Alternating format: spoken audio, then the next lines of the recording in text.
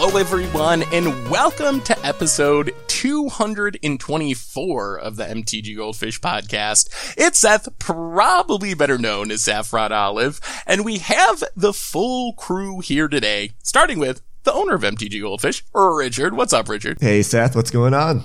Not much. We have a pretty interesting week as far as the cast goes this week. Some late-breaking news, not a lot of actual gameplay, but a lot of some community topics. But before I get into all that, we also have with us Krim. What's up, Krim? Hey, how's it going, Seth? I am doing pretty well. I'm excited for this cast. A lot of times we talk about tournament news and stuff like that, but we have some interesting topics today. So next week, we will be kicking off spoiler season for Modern Horizons. I know it officially starts Monday. I kind of think that they said it's going to start over the weekend at the end of the Magic Online Championship, which is going on this week, which also, I believe, features Modern as one of the formats. So, but yes, we will shortly have Modern Horizons spoilers. But for this week, we have some interesting topics. So first off, we want to talk kind of a follow-up to our Mythic Edition discussion from last week.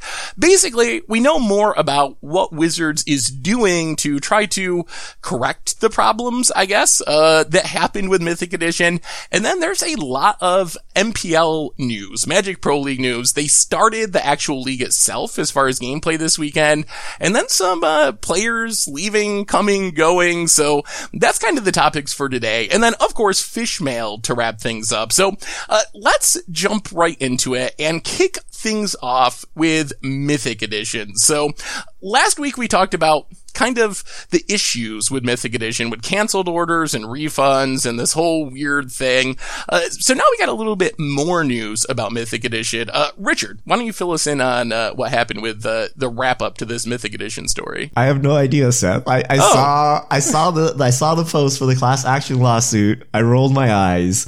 I also know that so last week, so when the refunds came out, people were getting like partial refunds and they didn't get the whole. So WotC and eBay has kind of squared that all up. They have made sure that your shipping and taxes and whatever were refunded.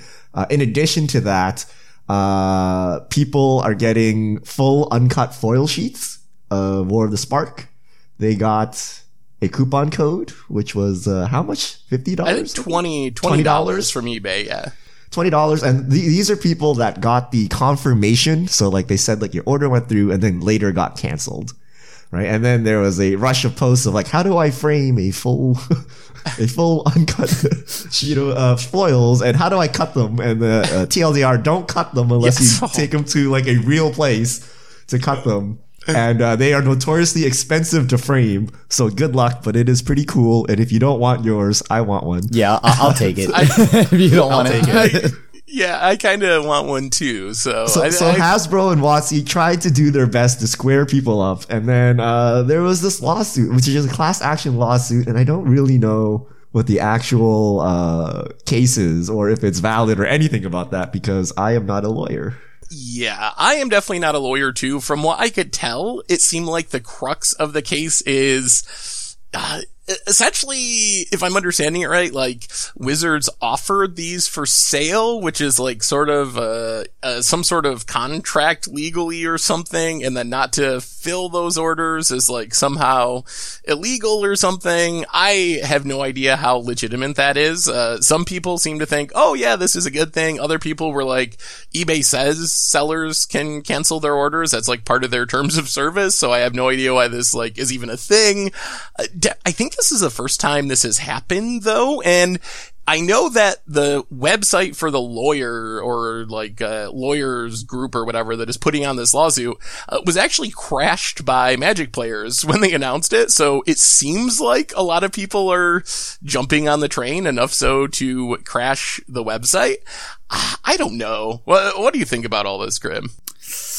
I mean, okay, I'm very I'm very like torn on this personally because like I understand why some people would be upset, but at the same time I'm not really like I'm I'm not the kind of person that would be like this mad about it, right? Like they still did something, you know what I mean? Like they still did something where they gave like a foil uncut sheet. And I know some people, like I had this debate with friends. They're like, yeah, but what am I can't even like play with these cards. And I'm like, well, but this uncut sheet is sweet. So I don't know. I'm not the kind of person that I'm just not really that upset about it personally. So, but I don't understand why there's a class action lawsuit about it.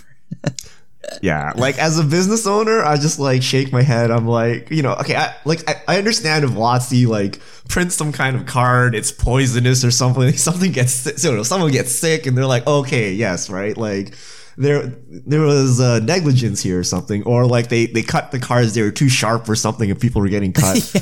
Right? But like this is not the first time someone put something up for sale and something went terribly wrong, right? Like, were they malicious? Was there negligence? Like, I don't know, right? Like, is this really a good use of people's time and money to be suing each other based on these things? So, yeah, I understand they did something wrong. But, maybe this has the opposite effect, right? Where they're like, wow, every time we try to sell something and it goes wrong, people try to sue us left and right. Let's just not sell promos, right? Like, I don't know, right? Like, so I don't understand this lawsuit, if it's valid or not, but really, like, every time some website crashes when you can't buy something, like, do you go sue them? Like, I don't know. It just seems weird. Be suing a lot of people then. Yeah, like, there's just so many things outside of WotC where stuff goes wrong on Amazon or eBay or something. And, like, I don't know. I just don't see the point of it. And I think it was generous of WotC to give everyone the uncut foil sheet plus the $20 certificate. I understand why they didn't give cards, because if they gave cards, it would like affect the market and things like that. So they gave you the uncut sheet. I just would have hoped it would have been more practical. Like, it's cool to have this thing, but like, how are you going to frame it or ship it or do anything with it? It's like so hard to manipulate, right? So, but it's pretty cool. It's like those giant cards. Like, they're really cool, but they're just like super impractical if you're trying to like ship them or do anything with them, right? Yeah. Yeah. It's also a little awkward because foil uncut sheets are normally fairly valuable, but if you're giving out 10,000, or probably like the low estimates I've seen have been like around 10,000, and it could be more than that because they had like 50,000 orders at one point, but some of those might not like actually count towards getting the sheets for whatever reason, like multiple orders and stuff. So the value definitely goes down quite a bit because there's so many of them, which actually makes the like compensation a lot less valuable than a foil uncut sheet would normally be. For the lawsuit, I think it really only benefits the lawyers for the most part. Have you ever gotten like a class action lawsuit thing in the mail? I can't remember. It was I get them and immediately throw them away.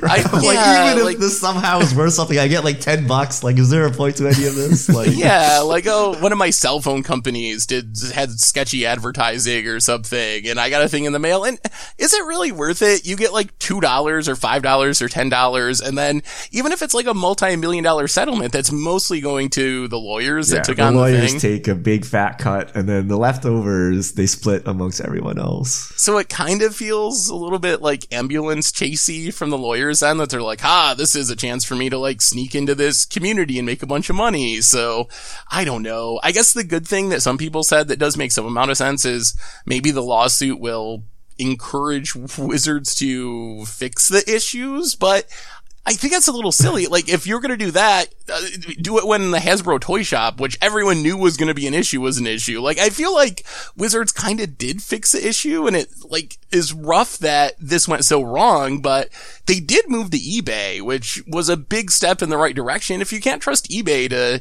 sell your stuff properly, like, what e-retailer can you trust? Like, eBay is up there with Amazon as, like, some of the oldest and most legitimate e-retailers in the world. So I feel like it's a little silly for Wizards to get hammered so hard this time.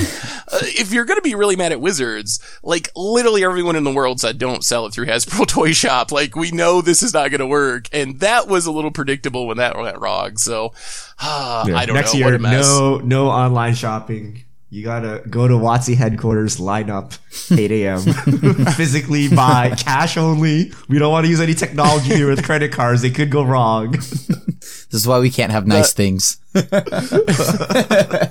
the only other thing I would say is the compensation is also a little awkward because you actually Like my case, for example, I won't get a foil sheet, and I did try to order, but I never actually like could complete the order because eBay hung up, and by the time it worked, it said it was out of stock. So it doesn't cover everyone who tried at the right time to get Mythic Edition. So, Maybe but you I should guess that's join kind this of class action lawsuit I've been hearing about, Seth. Yeah. To get compensated for your time. I want my $5. Well, at least they're trying to do something. Did you have something, Chris? Oh, no. It's just like, I don't know. It's for $5, like, what is pretty much $5? It's just like, oh, that's such bad value. Why would I go out of my way to do all of this? Ugh. As far as the sheets themselves, it looks like they are down to under $200 on eBay. I'm seeing a bunch in like 170, 150 with no bids. So at that price, are you guys tempted to pick one of these up just to like frame and hang? I think it would be a cool thing to have hanging on the wall. Like, what price would you buy one of these? Can someone break down the price? So if I were to buy one, how much is shipping? How much would it be to like get it framed? Like, what is the total cost to me for me to put this on my wall? Because I'm afraid it says 200. But when I'm done with it, it costs me like $800. Like, that's what I'm afraid of. So most of the eBay auctions are free shipping. So that's the good news. So you can get one of the sheets for, let's say, for sure, like $180 with free shipping. Framing, I've heard a lot of different things. I've heard it's pretty expensive. And I've also heard you have to kind of get like higher end framing done, like non-acidic and certain stuff to like maintain the cards over the long haul. So I think you are going to have to invest probably a few $100 just from reading random Reddit threads and stuff to actually get it framed properly. You could just like frame it and toss it up there pretty cheaply, but the cards would eventually be harmed by the cheaper frame and like whatever materials are in it. So yeah. So I would think you'd probably be looking maybe $500, let's say, framing, buying the whole thing. I think I'll put up my $5 poster. I don't know what this is. But you could always cut it up, Richard. You could cut it up and sell them off like 10 years from now. Oh, yes, yeah. As Richard personally cut this sheet. Super lopsided. None of the lines are straight, yeah, and the corners are square. We're playing collector's edition now. It's just misprints, right? Part of the other card is still on it. You know a lot of people are going to try to cut it themselves, and you know it's not going to go well. Like, I know people are going to try to do that, so please don't. It's not going to work. There's no way you can get a proper Magic card by like grabbing your scissors and going to town on your uncut sheet.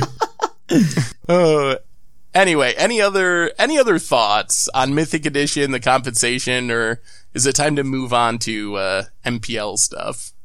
All right, let's talk some MPL. So we actually have a surprising amount of MPL Magic Pro League stuff to talk about. Starting with number 1, we actually had the start of the Magic Pro League. So the Magic Pro League, while it's kind of like a group of players that get to go to pro tours and invitationals and stuff, it's actually also sort of a actual league that's taking place on Saturdays on the Wizards Twitch, and then whoever does best gets a bye into day 2 of the next Arena Mythic Championship, and you get, I believe, 2 Mythic points per win or something, one of the players told me. So there are a pretty big amount of prizes on the line. Did either one of you catch any of the Magic Pro League week 1 this weekend? I only got to tune in for a split second and watch a little bit of it. I didn't know it took place until Seth told me today.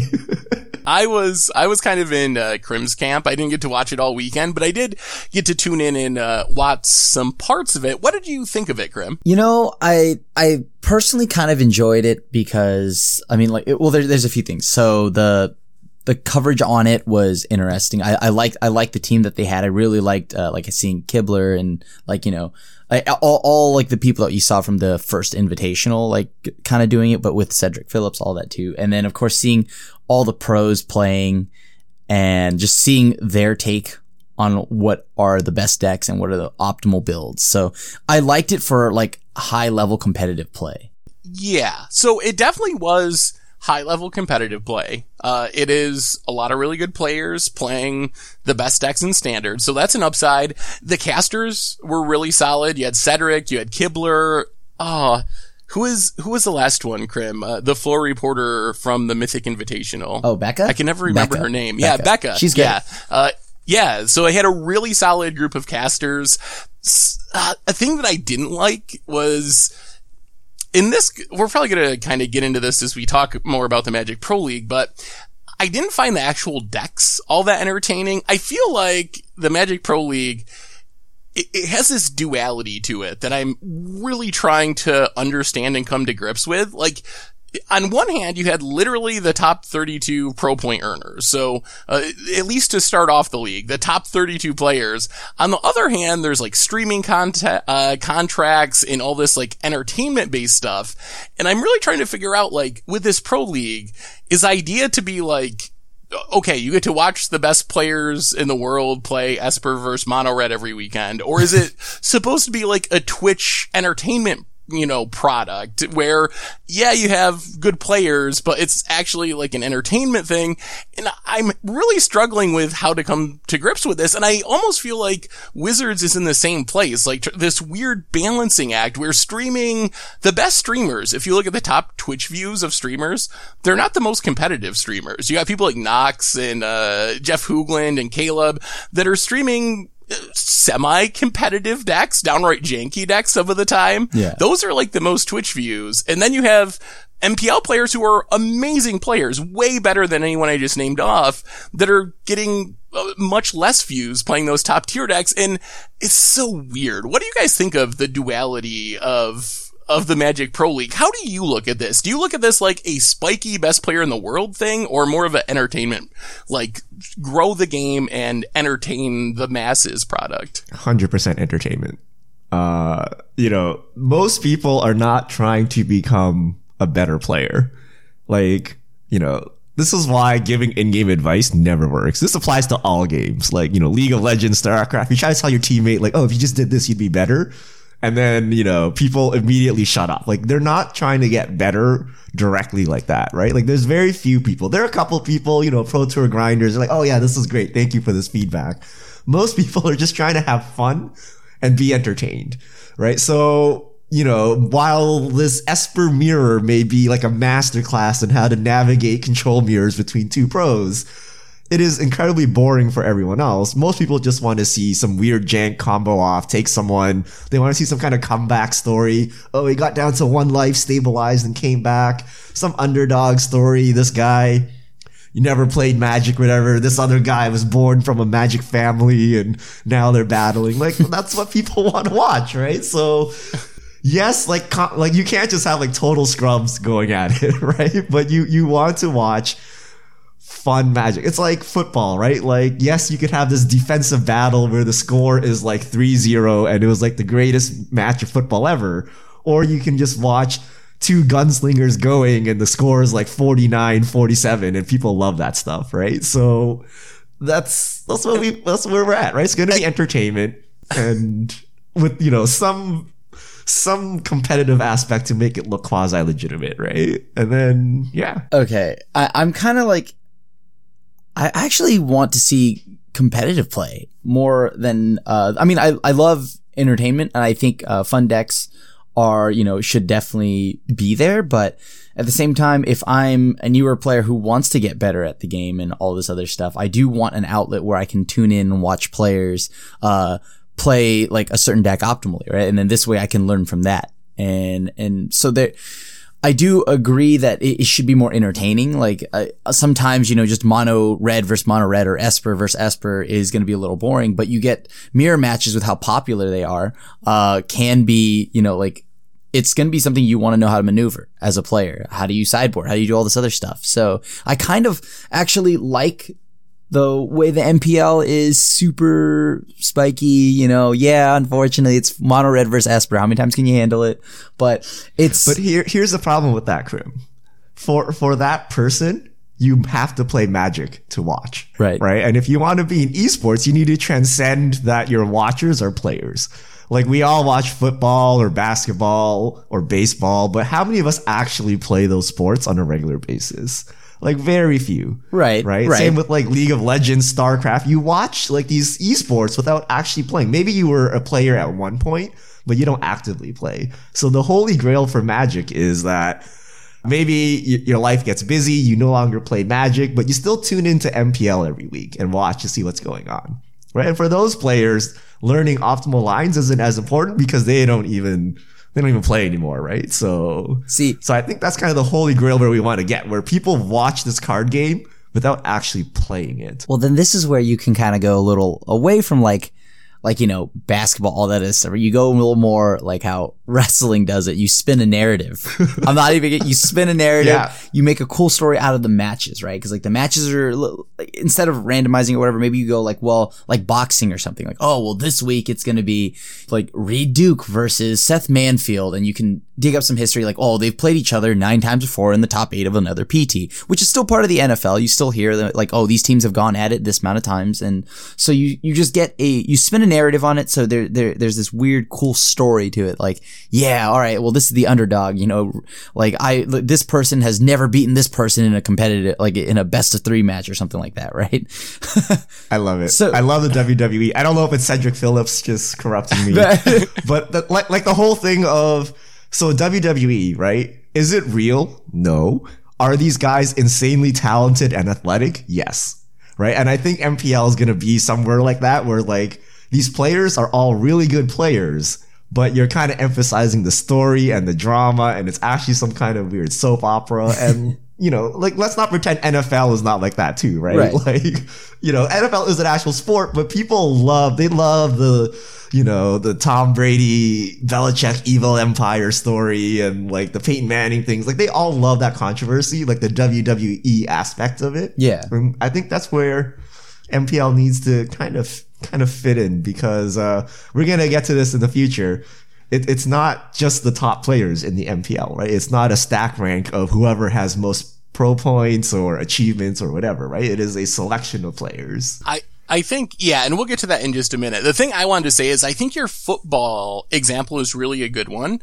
I really like football, and I can really enjoy a 10-3 football game where you see great defense. If you are like a long time in franchise football plan, or fan, you will enjoy that type of game. However, like my whatever random friend that doesn't care about football, my mother, whoever, they don't want to see a 10-3 football game. They want to see the 49-47 because they don't care about football. They just want to see cool things happen. So I think that's the problem with the super spiky plan is, sure, like the very enfranchised Magic players that can look at an Esper Mirror and appreciate the intricacies of leaving up your counter spells, they're gonna love it. But read the Magic Arena subreddit. Those people don't want it. Those people hate Teferi. Oh my goodness, you've never seen a group of people hate anything more than the Arena subreddit hates Teferi. They don't want to see Esper Mirror. They just want to see crazy, flashy stuff happen because that's what they think of Magic. They want to see a big Ajani's Pride Mate or someone like, you know, cast a huge Electrodominance or something. So I feel like what makes for the best, like, tournament Magic is not what makes for the best entertainment product. And I feel like it's even more important now with Arena, where you're getting all these, like, casual to semi-competitive players joining the game because of Arena. Those are the people that we should be appealing to. Like, one of the biggest flaws with Magic content is, like, 90% of the content is made for the spikes, which are like 10% of the player base. Like, yeah. And Wizards needs to realize that that's not exactly, and this isn't to say they need bad players or to make everyone play Momir against the odds stacks, but I would love to see MPL like do like the Super League where you can only play the same deck one time for the course of the league, just to force people to play. You don't got to play a bad deck, but play different decks and see different things to make the entertainment part of the MPL a little bit more appealing to the not enfranchised players that are a majority of the player base. Well, before we get too filthy casual, let me bring it back to the actual MPL here. So the actual broadcast, it looked kind of like the Mythic Invitational, but there were a couple of key elements missing, right? They were not live, right? So they did not have live player cams and their reactions, which was So Krim, you were actually part of this, right? It was some of the best parts of the Mythic Invitational, right? Watching people react, them having fun, them, like hoping for that top deck or, face palming when their opponent gets the perfect top deck. Like that's part of the fun. But also when I heard Magic Esports, I was thinking of like an arena with 2 competitors, maybe even a little crowd, a live caster desk cheering, like the crowd goes wild, right? Like imagine watching a football game with no crowd noise, right? Like and then that Twitch sub only chat like even further dampens that. But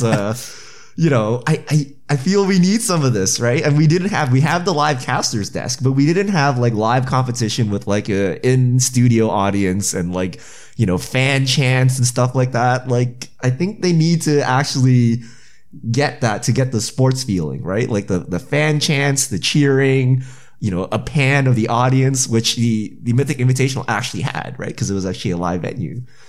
So I think they need to do some of that to actually make this an esports as opposed to, some kind of streaming event, right? Or online streaming event. Like Twitch Rivals, this is basically the same thing, right? Like MPL should be a step up from that. I mean, how do you do that though? Like, I mean, that's like flying all these players from like all over the world. You know what I mean? Like to keep them there, right? If you want to be MPL, come to Seattle, live here for a year. We pay you your salary. Like, so have them relocate, leave their lives at home and move to Seattle though?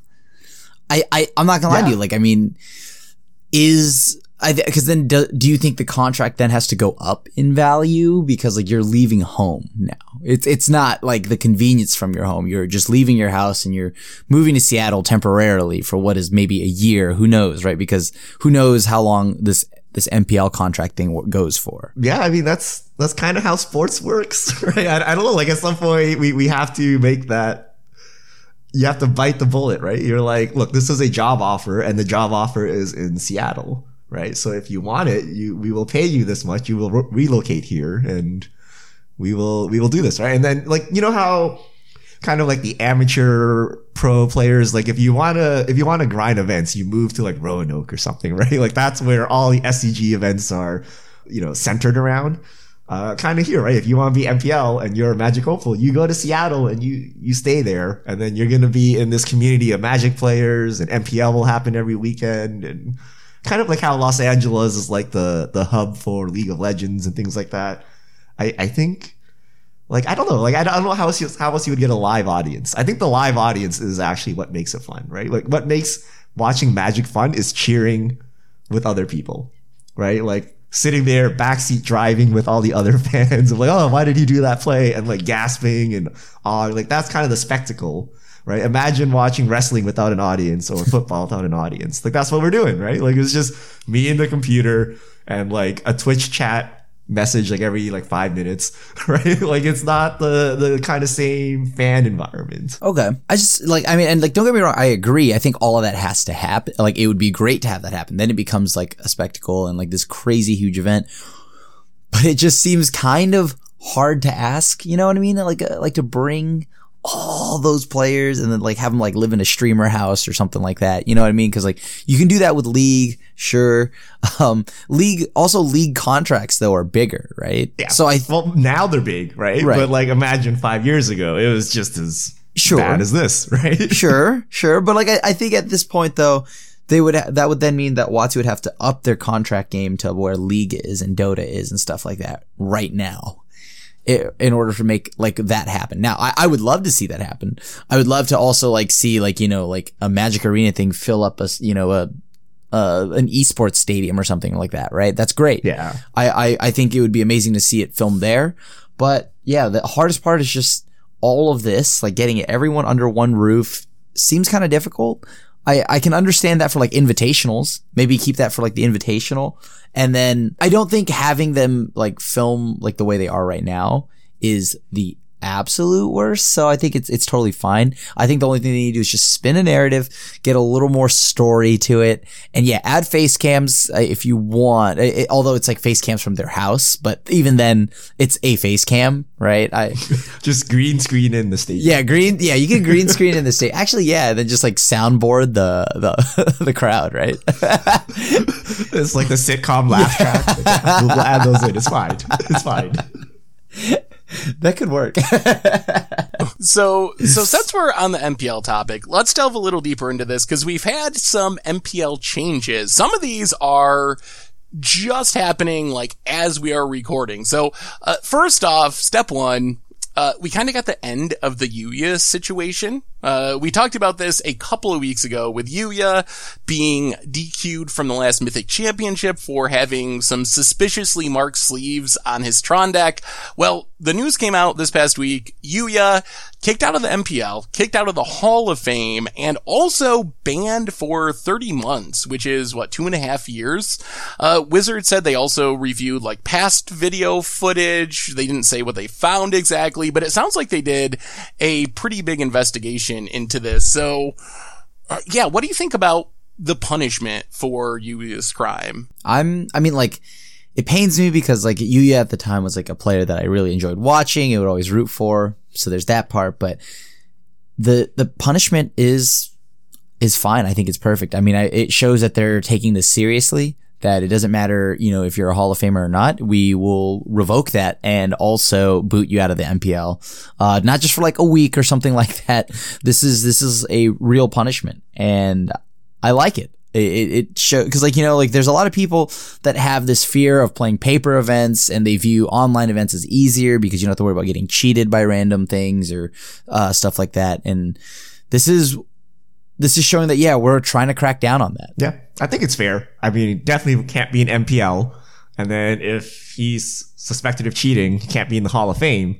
And 30 months gives a punishment window, but also a chance for redemption. If he wanted to, he could come back and try to play clean again and build up a second career, I guess. I don't know. I don't know if he'd be eligible for Hall of Fame in the future. If he pulls an LSV or something and just has, or a Finkel where he has multiple Hall of Fame careers, or if this is forever a mark and he will never get in again. But there is a chance for redemption while being severe to kind of send a message, right?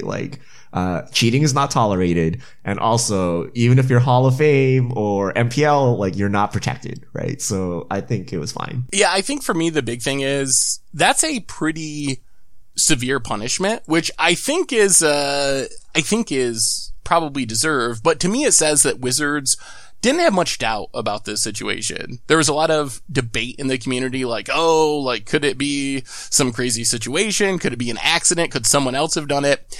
I don't think Wizards would have laid down a 30-month ban and getting kicked out of the Hall of Fame if they weren't pretty convinced that this was intentional cheating. That is a really harsh punishment. We saw the kind of opportunistic cheating DQ, and the punishment was you don't get to play in the Mythic Invitational. So if that's the punishment for opportunistic cheating, they had to be very convinced that this was intentionally cheating on Yuya's part. We need better classification of cheating. What is it? First degree, second degree, third degree murders and things like that.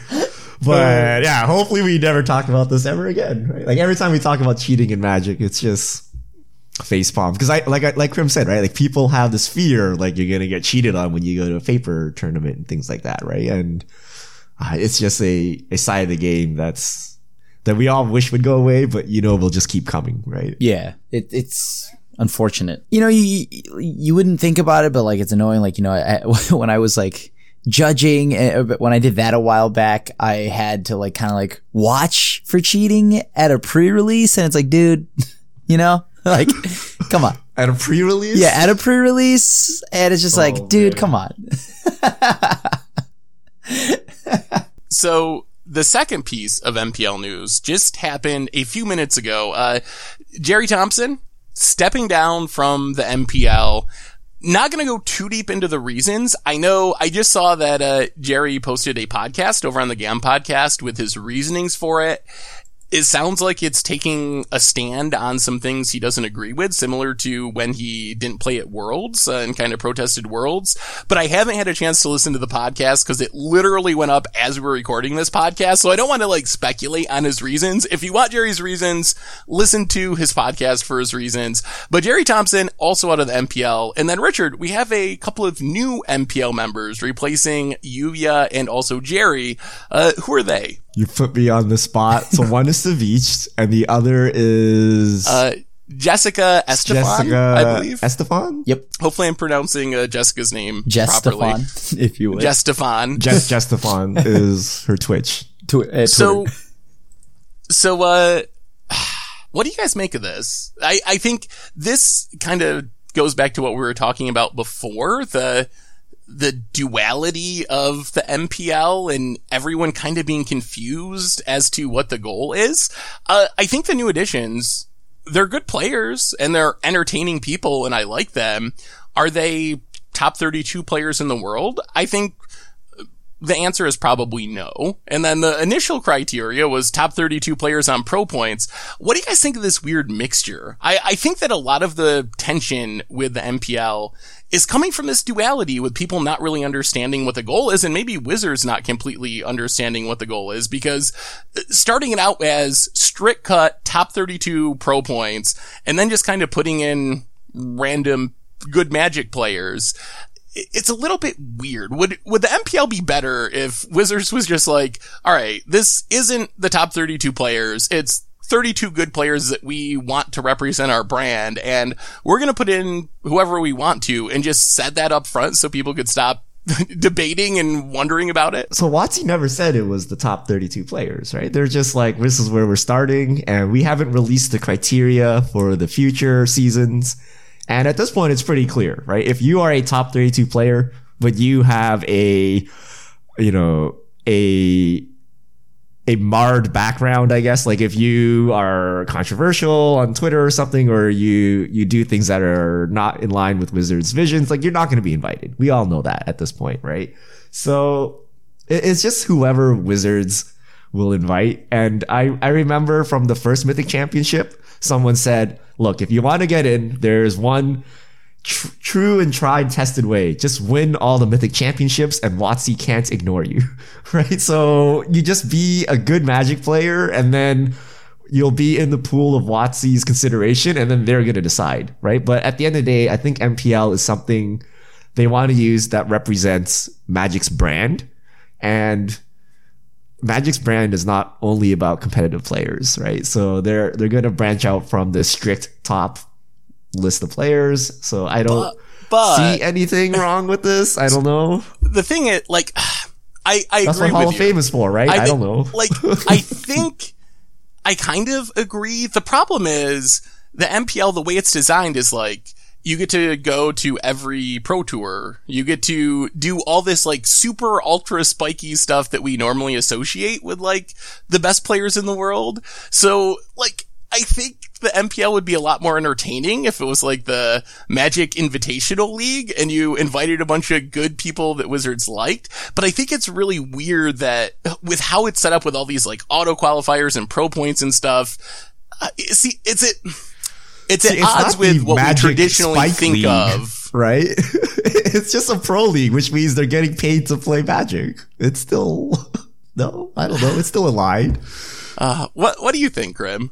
I do not mind this at all personally, because I think this is, first off, Jess is already a good player. I'm not really surprised. I think they said something about her having the highest amount of pro points. They wanna invite a ton of people that have diversity, and I think Savich is just a good player. Naturally, I know his history in Magic is still at least from streaming standpoint is a little newer, but I know I've watched him from all of his other games. He'll get there. He's very good at the games that he plays. And now when he's got a contract behind it, he's definitely going to get very good at the games that he plays.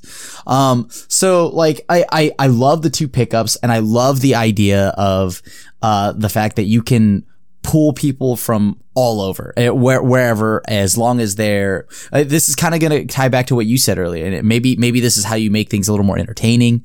Cause it's not just straight face spiky Magic, right? It's going to be everything all over the place now. And I like that. I personally like that. Only thing I wish is like maybe they should increase more than 32 people. That's my only issue with all of this. There should be more than 32 people. I'm not saying there should be like 1,000 or something like that, but I'm saying just a little bit more than that. Overall, I like this. I really like the idea of bringing in people that yeah, okay, sure. They're pro players now, right? That's all that matters. They're pros now. and that's what I will accept. You tell me they're a pro, they're a pro. Good to me. They were granted an advantage by WotC, right? But they are pro players now. Yep. And if they suck, they won't be invited back next season. They'll get relegated, but and we they'll don't know rotate that. out or whatever. We don't know that. I'm sure they will, right? Like WotC will get rid of them. We don't have any criteria or transparency. Like they probably will, but we have literally no idea like how anyone is doing anything. I think like it's the first iteration, right? You can't expect them to get it perfect. Like I don't know, they probably don't know what they're doing, and this is not set in it's not Hall of Fame, right? It's not like they're forever invited to every Mythic Championship, right? Like next season, they're like, okay, wait, right? All of these people are not doing well. We'll just cut them all and go to top 32. Like they could do that if they wanted. Like it's not. They're definitely. This is like still a trial period, right? I feel like so. Like I mean, I don't even know if anyone knows, like in the MPL, how long their contracts are actually going for, right? Like, so I would hope they know how long their contract is. But like a year, right? Like it's a year, and will it go past that? Will it get renewed, right? Past that, we don't know. And like right now, maybe what they're doing is we're going to see how much more exciting the MPL is when you shake it up a little more. And I get it, there's going to be the arguments of like, oh, these people deserve to be here, and then these people don't deserve to be there. But it's like you said, that if this is to become an esport, I think you have to change some things up. And this could be fun. Having personalities, having multiple people from all over the place, random, all over, just is great. That's not how sports work, though. What? You're not like, hey, I really like you, person, so you're my starting quarterback now. But like, that's just not like, I don't like, it seems in the context of them getting rid of all the pro levels that have been going on for years and people that have been working at gold and silver and platinum for years. And now we have people that are GoFundMeing their MCQ wins because they don't get any money to make it to Barcelona. So they have to post GoFundMes to get enough money to make it to the Pro Tour. The whole system to me seems very weird and scattered. And I think true. Like if you're an aspiring pro, there's no path for you right now, right? So I do agree with you, Seth, that it's not clear what to do and you're kind of just left hanging. So those people are impacted and they will continue to be until WotC figures it out. Because I don't think WotC knows either what they're doing, right? They're just like, okay, this team's good. Like this is the lineup we want to represent us. And then we'll see how it goes. And then they've kind of just left all of the former gold and plat players like hanging, right? Like, so yeah, it's a bad situation for them. I think if we had like the old pro system and then we just like also had the Magic Pro League to go on Saturdays and sure, like qualify some people for pro tours, I think that would alleviate a lot of my issues with it. Then you invite whoever you want, you make it the best like entertainment product possible. And I think the other reason I'm a little bit frustrated with it is like, I tweeted yesterday about like, hey, I really wish the Magic Pro League was more entertaining. And I had a lot of people give me this like, it's the literal best players in the world, and like went off about that and wanting it to be just like ultra spiky pro tour every weekend thing, which I think is silly anyway from an entertainment perspective. But also if you're just going to pick and choose whoever, kind of goes against that argument. So I just don't know what the goals of the MPL are at this point. I'm very confused. I'm not even sure Wizards knows what the MPL is. If it's a spike thing, if it's an entertainment product, is it attached to the Pro Tour? Is it to get people watching their Twitch on Saturday afternoons? I don't think they know. And I definitely don't know. And no one else knows. We definitely know, right? We know at a high level. At the high level is to grow Magic the Gathering. Yep. Right. And we already know from just discussion that it's not going to be purely spike because we know that's not going to grow Magic in the way that they want Magic grown. So we know this is going to morph into basically WWE. This is what we've decided. And I think it's true. And like how they do it, how they brand this league, and do they set up some, league for actual competitive play is the question. But we do know that this is for the growth of Magic. They're not throwing all this money in to, make a top 32 list of Magic players, right? They're throwing all this money in to grow the game and to get more players. Yeah, this is definitely going to be a top 32. I think top 32 people they feel best represent the brand. But That's a good way to say it. But why wasn't that the choice when they created it 3 months ago and took People all the will top be pro upset points? if you say that. Because What was changed marketing. in the past 3 months where you're like went from I want all the best pros by pro points straight cut to I want whoever I want? Like that's what's confusing me. Did they just do a 180 in the past few months since they came up with this idea? Like if you had done that from the beginning, answer. I wouldn't have many of these questions about it. If you're just like I invited all these people. I think they did do a 180 because from the inception of MPL to now, we've had 3 players leave, right? We have Owen, Yuya, and Jerry Thompson, right? So maybe Wizards is saying, okay, look, if you just randomly choose the top 32 players, like stuff like this keeps happening, right? So we need to actually choose so that this doesn't happen.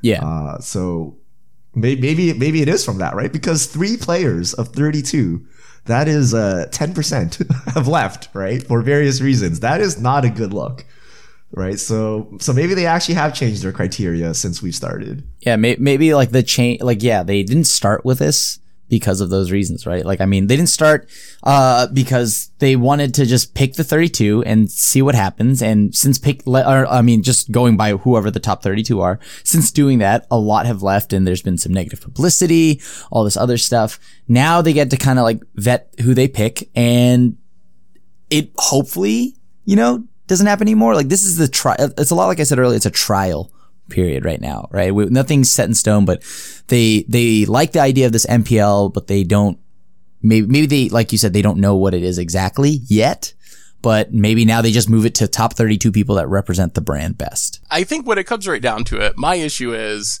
I don't feel like Wizards really has any of this planned out. And I feel like they decided to make huge changes to competitive play and a lot of aspects of the game. And it feels like they don't really have a solid plan. It seems like they're just kind of, and we've talked about this at various times in the past, but this is we know and an love. extreme example of them just kind of like throwing darts at the wall and seeing what sticks.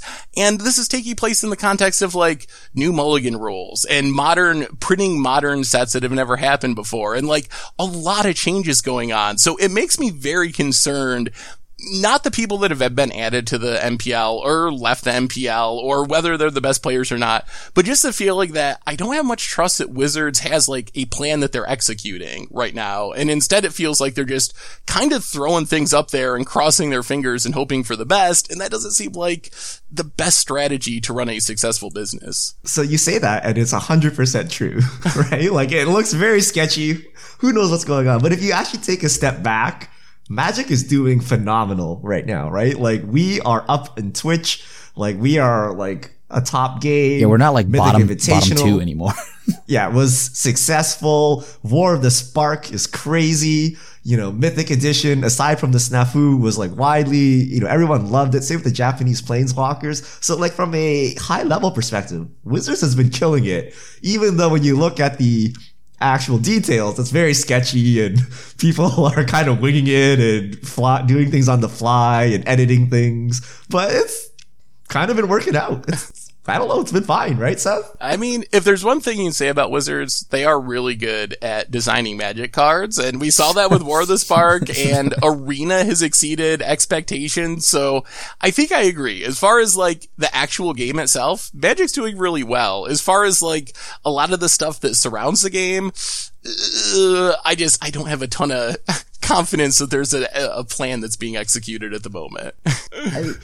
Sounds I don't like know. You should join WotC to help fix it. I would rather play my bad against the odds decks.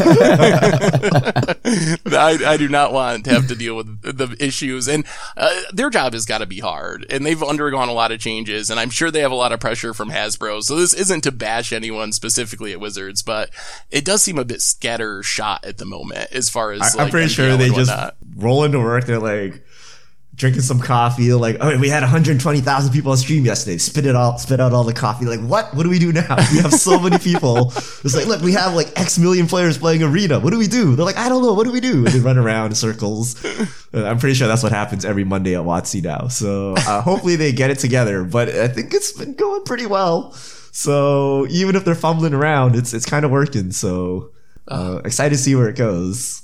Yeah, it's definitely an exciting time, and we'll see what happens. So anyway, we got to move on and get fish mail. We're rambling on a bit too long about MPL stuff. So Richard, give us some fish mail. All right. Captain WoW 26. If you were to play a top tier modern deck for a Mythic Championship, which ones would you pick? Have you ever played any format besides Commander together? Ooh. Krim, what is your top tier modern deck for a Mythic Championship? Well, I mean, with the way the actual meta looks right now, I really like, I know, like Esper Control is a good deck. That's fine. I know. It's like, well, why would you ask me? Cause you know, I'm going to tell you that it's just got versatile answers. And of course, if not, there's like, is it Phoenix? I mean, okay, take away what my love for Esper and how, like, I genuinely think it has good tools to fight the meta, but just to humor everyone else, I will recommend playing something that has Faithless Looting. So is it Phoenix, Dredge, maybe Death Shadow? Tron was really popular, but that was because of the London Mulligan. Now with that off Moto, I've been running into nothing but Grixis Death Shadow. And like that's mostly all I run into online. So Grixis Death Shadow, humans, you can try to just do something that isn't, that is just super aggressive. And anything that's super aggressive will make it so that it doesn't matter what your opponent's doing if they're, dead before they can get any of their wheels like spinning. So yeah, Phoenix does that. Humans does that. Dredge has some pretty disgusting starts. Of course, Dredge folds to potential hate, but yeah. And if you like doing math, like lots of math, you can do hardened scales. I do not enjoy doing too much math. So hardened scales is probably like the last deck you'll ever see me play. I would probably go with humans. A lot of the top tier decks, I don't like Dredge. I don't like Tron. I would not enjoy playing however many rounds at a Mythic Championship with them. So if I gotta pick one of the top tier decks, I think humans is probably the deck that I would have the most fun with. You get some tricky lines. You still have a fast clock. It is a really powerful deck, and it has a lot of answers to a lot of the unfair decks going on with Meddling Mage and Kite Sail freebooters and so forth. So. Correct. Yeah, humans is the best Jund deck currently, so yeah. But like, I do also like this sweet, like, new Is It Phoenix deck that's like pretty much playing, it's not like super new, but before they were sideboarding Pyromancer's Ascension, now you see some of them just full on bringing them all, like just like mainboarding them. And it's just like, oh yeah, we'll just burn you out if you exile our Phoenixes and stuff like that. All right, next question. 11 Vicious. Hot take on Modern Horizons. We're getting Dak faded. What's your hot take? Ooh. I actually think we will probably potentially get Dak Faden. That would be on my list. They're going to reprint Force of Will. That's my hot take. That is the hottest of takes. Oh, I don't know. What is your hot take, Richard? I gotta think on mine for a second. I can't outdo Force of Will. Like, they're not going to do Wasteland or Days. Like, I don't know. Stoneforge? Is this the unbanning of Stoneforge time? I think it is. Stoneforge. Hot take? Well, I think my hot take will they'll create a brand new blue planeswalker that's gonna be better than Jason Teferi. Whoa. Hot take or dream? Yeah. A little bit of both. Okay, Teferi, look. Small Teferi. Okay. Jace the Mind Sculptor. It's gonna be Teferi, the Mind Sculptor of Dominaria. It's just it's like a 0-to-cast planeswalker starts at 10 loyalty. You're like, who made Crim's Invitational card? What's going on? Like, look, if we're going to talk about Force of Will, we may as well just throw that in there. I see those two happening. Those are both as likely to happen, in my opinion. +1. Until your next turn, you may cast any blue instant card in your hand by exiling a blue card and paying 1 life. No problem. We got this. 3 mana and untap 2 mana at the end of your turn. All right. Manseer's Legros. Playing Esper Control on Arena. I face Wub and UBR. So Jeskai and Esper Control 90% of my ranked games. Try to rig the system by mainboarding Control Hate and putting sweepers in sideboard. Haven't seen a Control deck in 20 games. Coincidence, or should I put on a tinfoil hat? I can tell you right now, that is always how it goes. I do the same. I'm just like, well, let's humor it. I'll hedge my bets. And sometimes it works though. Like this season I hit Mythic because I just hedged my bets. I'm like, I'm going to play like 3 Duress main board, move all like only have like 1 sweeper in the main deck. And it actually worked. So I don't know. It's a ladder. And this is the best thing about a ladder system. It's really actually just random. All right. Maxi Wawa. Hi, Krim. Can you describe all you had to do to get to the Mythic Invitational, starting with the events that just anyone could enter? The chain or ladder you had to climb? Thanks. To get to the Mythic Invitational? You were just invited, right? Yep. I just pretty much turned on my computer and I played a lot of Magic. And I worked hard to, I don't know, play Magic. And I guess I got picked. Well, not just play a lot of Magic, stream a lot of Magic. Yes, stream a lot of Magic. And yeah, I mean, that was pretty much, I mean, I don't know the criteria, right? So I did not know what the criteria was. I didn't do all this because I thought there would be some crazy big stage I'd be going to. I'm just like, yeah, I'm going to play Magic. So, you know what I recommend? Playing Magic. And That's streaming usually good Magic. advice. Yeah. I think you should play Magic, stream Magic, and genuinely have fun while doing it. Not trying to get anything out of it. Don't stream and play Magic because you think, well, I better do this. So WotC invites me to the invitational dinner or something like that. You know what I mean? All right. Next question. Fight Growl. WotC is making a lot of cards that remove hexproof / indestructible, cards that circumvent the legend rule in Exile Zone. I feel this ruins the initial concept of those mechanics. Do you feel this is bad game design? Oh my, hexproof. I feel is bad game hexproof. Yeah, design. yeah, exactly. Yeah. What's wrong with hexproof? Oh my goodness, it's so brutal. I do not feel bad. I think there should be more answers to hexproof. It does not lead to fun Magic, in my opinion. And I think Marrow has talked about wishing if he could go back in time, having Legendary not actually have any rules implications in the game and just be a flavor thing. So I'm not really surprised to see it going that direction, and I'm pretty okay with it. I think dealing with hexproof is good, and things like Spark Double or Helm of the Host that get around the legendary rule are pretty fine, especially since they're not like super aggressively costed to like show up in top tier tournament decks or whatever. But I think it's a fun mechanic to have around. Yeah, I like all of the I like circumventing the legend rule. I think that's fun.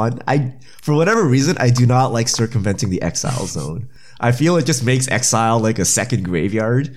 I feel like once something is exiled, it should be exiled forever. But like, I understand where the submitter is getting with this, but I think it's fine. I think it keeps Magic fresh, and there's cool interactions. Like when you take some of the new cards and then pair them with the old cards, it makes, when you have cards that were never designed, like when they made a legendary, they're like, okay, there's always only going to be one of them. And then 10 years later, they print this other card that lets you have duplicate legendaries. I think that makes for cool interactions in Commander. Oh yeah. I think Spark Double's a super sweet card. So, and because of that, like having 2 Planeswalkers, I got to uptick 2 Teferis. That felt so good. Oh my gosh. Untap 4 lands. That's a free Spark Double. That's a free Spark Double. Last question. Alden B4610. From a finance perspective, do you think when foiling out a deck that it is better to keep non-foil copies or insure the deck in case of theft / loss? Oh. How does the non-foil copies help? Yeah. I guess if you lost your deck, you would still have it in non-foil. It doesn't help you financially, though, really. I would be worried about holding on to non-foil copies because they're probably going to get reprinted a lot. We've seen a lot of reprints, especially of Commander-type deck staples in decks. So I wouldn't want to just hold on to non-foils for years and years. I think probably more likely over the long run to get reprinted and go down in value than to just keep going up in value. I do not know how much it costs to insure a deck. If it's not super expensive, I guess I would go that direction. Do either one of you know anything about insuring a deck? I've never wanted to, so I don't know. I mean, I all I can say is that I personally find, although like it is easier to, I think it's easier to move non-foil cards if you care about that for finance. Cause although foil cards are more expensive, they are a lot harder to get rid of. Yeah, I think it depends on how much your deck is. But I've seen the common wisdom is you can add your magic cards to like your renter's insurance or your home insurance. But you need to do it in a certain way. Like you need to kind of enumerate and have some kind of spreadsheet of all the values or something. But that seems to be the most foolproof way.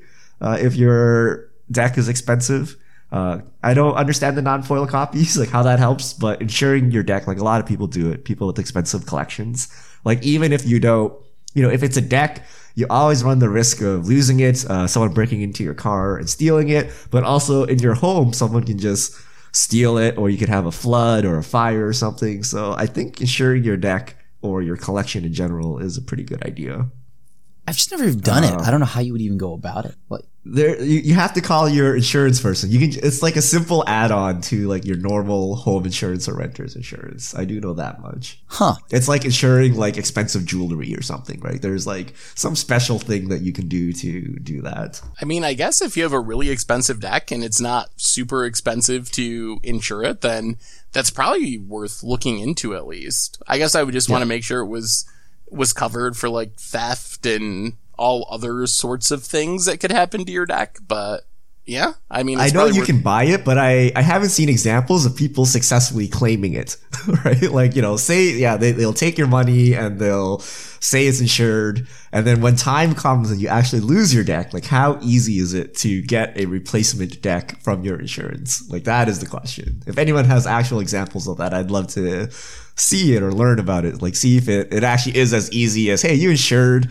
my Power 9 collection. It's worth this much. Please give me this much money, right? Like I wonder if it's actually that easy or like what happens when you actually have to claim it. So that's all our questions for this week. Thank you to everyone who sent in fish mail. You can send them to @MTGGoldfish with the hashtag MTGFishmail, and we'll get to your questions on air. And I think that brings us to the end of episode 224 of the MTG Goldfish podcast. So, Richard Cribb, thanks for hanging out. Thanks to everyone for listening. And we will be back next week with some sweet new Modern Horizon spoilers. So, until then, this is the crew signing out.